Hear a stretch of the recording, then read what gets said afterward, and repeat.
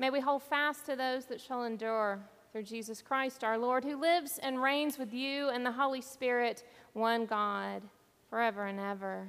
Amen. Please be seated.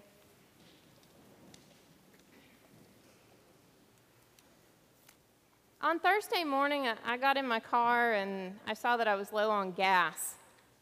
So I pulled up to a gas station and I started filling the tank. And as I did this, I glanced around and I noticed a gentleman with ostrich boots, a starched shirt, pressed Wranglers, a matching ostrich belt. And he was filling up his truck. His truck was very clean, and it made me want to wash my car. He looked like he had it all together.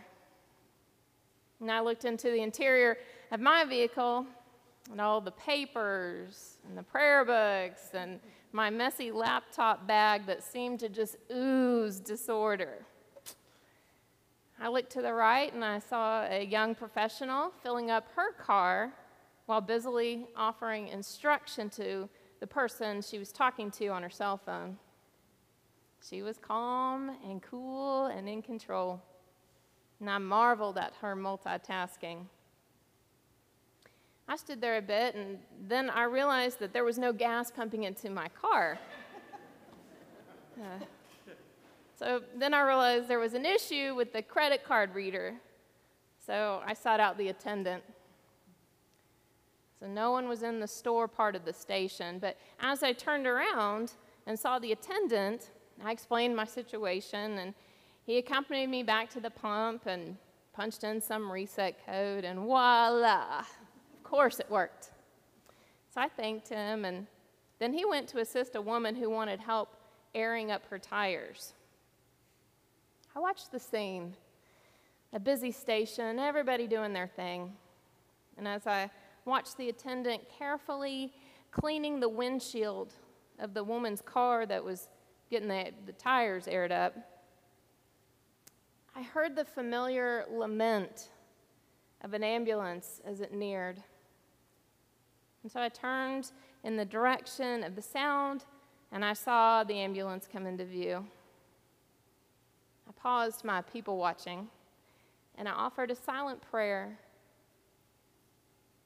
The pump clicked, and I turned and saw that the man with the ostrich boots and the woman on the phone and the attendant, well, they had all paused their activity as well. I couldn't tell what the woman in her car with the low tires was doing, but I noticed the pause, the quiet, everything grinding to a halt. The attendant seemed to be saying something to himself. I looked at his lips. Perhaps a prayer? No one moved. Well, this was a breakthrough moment to me, where the kingdom of God disrupted the scene.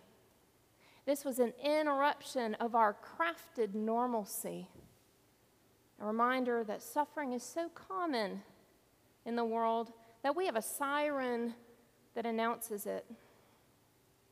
I wonder if each person at the gas station, I wonder if they went somewhere in that moment to the recesses of their own recollections of suffering. Perhaps they had called an ambulance for someone at work. Maybe a loved one was carried in an ambulance after a stroke. Did they know someone who was an emergency medical tech or a nurse or other medical staff?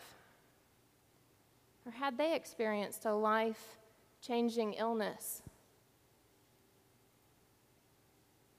Our gospel today offers a holy disruption. Jesus, in the company of his disciples, announces again the future that awaits him. And it isn't pretty. In fact, it must have been downright terrifying to the disciples' ears. And yet Jesus ends his prediction of what is to come with his own breakthrough moment. He shares that after 3 days, he will rise again. This is a really important statement that changes everything we know to be true that tells us who God is, that this might mean something for us. And yet it seems to be lost on the disciples. I don't want to focus too much on the disciples not getting it. One Bible commentator titled a portion of his reflection on this text as the dopey disciples. I don't think that's helpful to categorize the disciples in that way. Yet there's this running theme throughout Mark that the disciples often just do not understand what Jesus is doing. But will we do any better? It doesn't seem any easier to follow Jesus today. Jesus' teachings are hard. And so I turn to the words of the Reverend Dr. Will Gaffney, who is the professor of Hebrew Bible at Bright Divinity School in Fort Worth. And she says this: some people like to ask, what would Jesus do? I say, what did Jesus do? When the disciples don't understand, they instead jockey for a shred of power in a society that historians describe as having no middle class, only the rich trying to stay rich and the poor trying to stay alive. These followers of Jesus have no real chance at winning first place, unless it's a contest of who understands the least or who is the most powerless. Watch what Jesus does. Although he's aware of what's going on with the disciples quarreling, Jesus waits to address them until they are in a house. Then Jesus gets to work. Jesus asks a question. He sits down. He calls the disciples to him. He disrupts their lingering thoughts of who is the greatest with this powerful countercultural statement. Whoever wants to be first must be last of all and servant of all. This is the jolt the disciples so desperately need.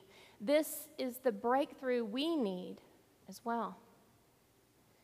We are placed among things that are passing away, my friends, and this is a good thing. We must cling to these holy disruptions of our lives that God offers us, where our world stops and the kingdom of God takes hold of us. It is in the disruption of our thinking that we have everything under control that God calls to us, sits with us, and teaches us what true divine power really looks like. When Jesus takes the little child in his arms in this scene, he is demonstrating that following him is about making space for those who cannot offer status or prestige, but have great value in the kingdom of God. We must always look at those who would be easy to ignore as if they have something very special to offer us, because they do. If we look at what Jesus did and model our lives after him, our lives will be interrupted just as his was, and in a good way. We will be rerouted to expand our scope of ministry like Jesus' encounter with the Syrophoenician woman. We may witness the journey of suffering to wholeness when we meet those who are in pain and isolation. And this happened when Jesus healed the hemorrhaging woman, the lepers, and restored the man in Mark chapter 5, that fellow who stood in broken chains and yet was still separate from his community and his wellness. When we encounter folks deemed lesser or those whose differences make us uncomfortable, we have an option. We can walk on by, or we can press pause on that earthly pole that tells us not to engage with them. In these life-changing moments, we're invited, just like everyone else, to take a place at a table fashioned by the one who made us and calls us beloved. We should not wonder why they are invited, but perhaps give thanks that we're included as well. We must hungrily look for those breakthrough moments in our life, these holy disruptions that may be frustrating to us. We may feel that we're being slowed down and we have a lot to do. But in the space where time stands still, even for a few seconds, transformation occurs. The gas station moment reminded me that the siren I heard from the ambulance is ushering in the kingdom of God.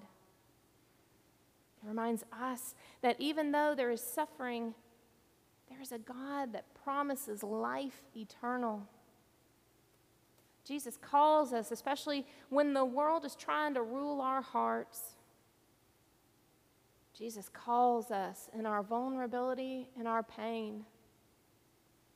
He calls us when we just don't get it, or we simply can't see anything particularly holy about our lives. And then our Savior walks with us until he finds a shelter for us, a space of quiet, a prayerful place.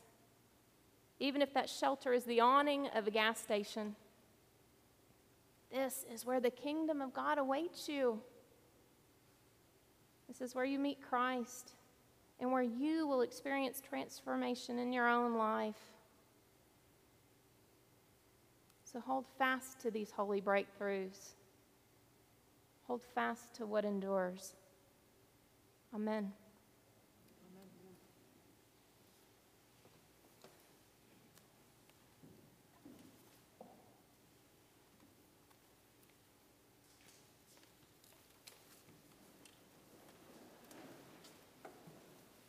We believe in one God, the Father, the Almighty,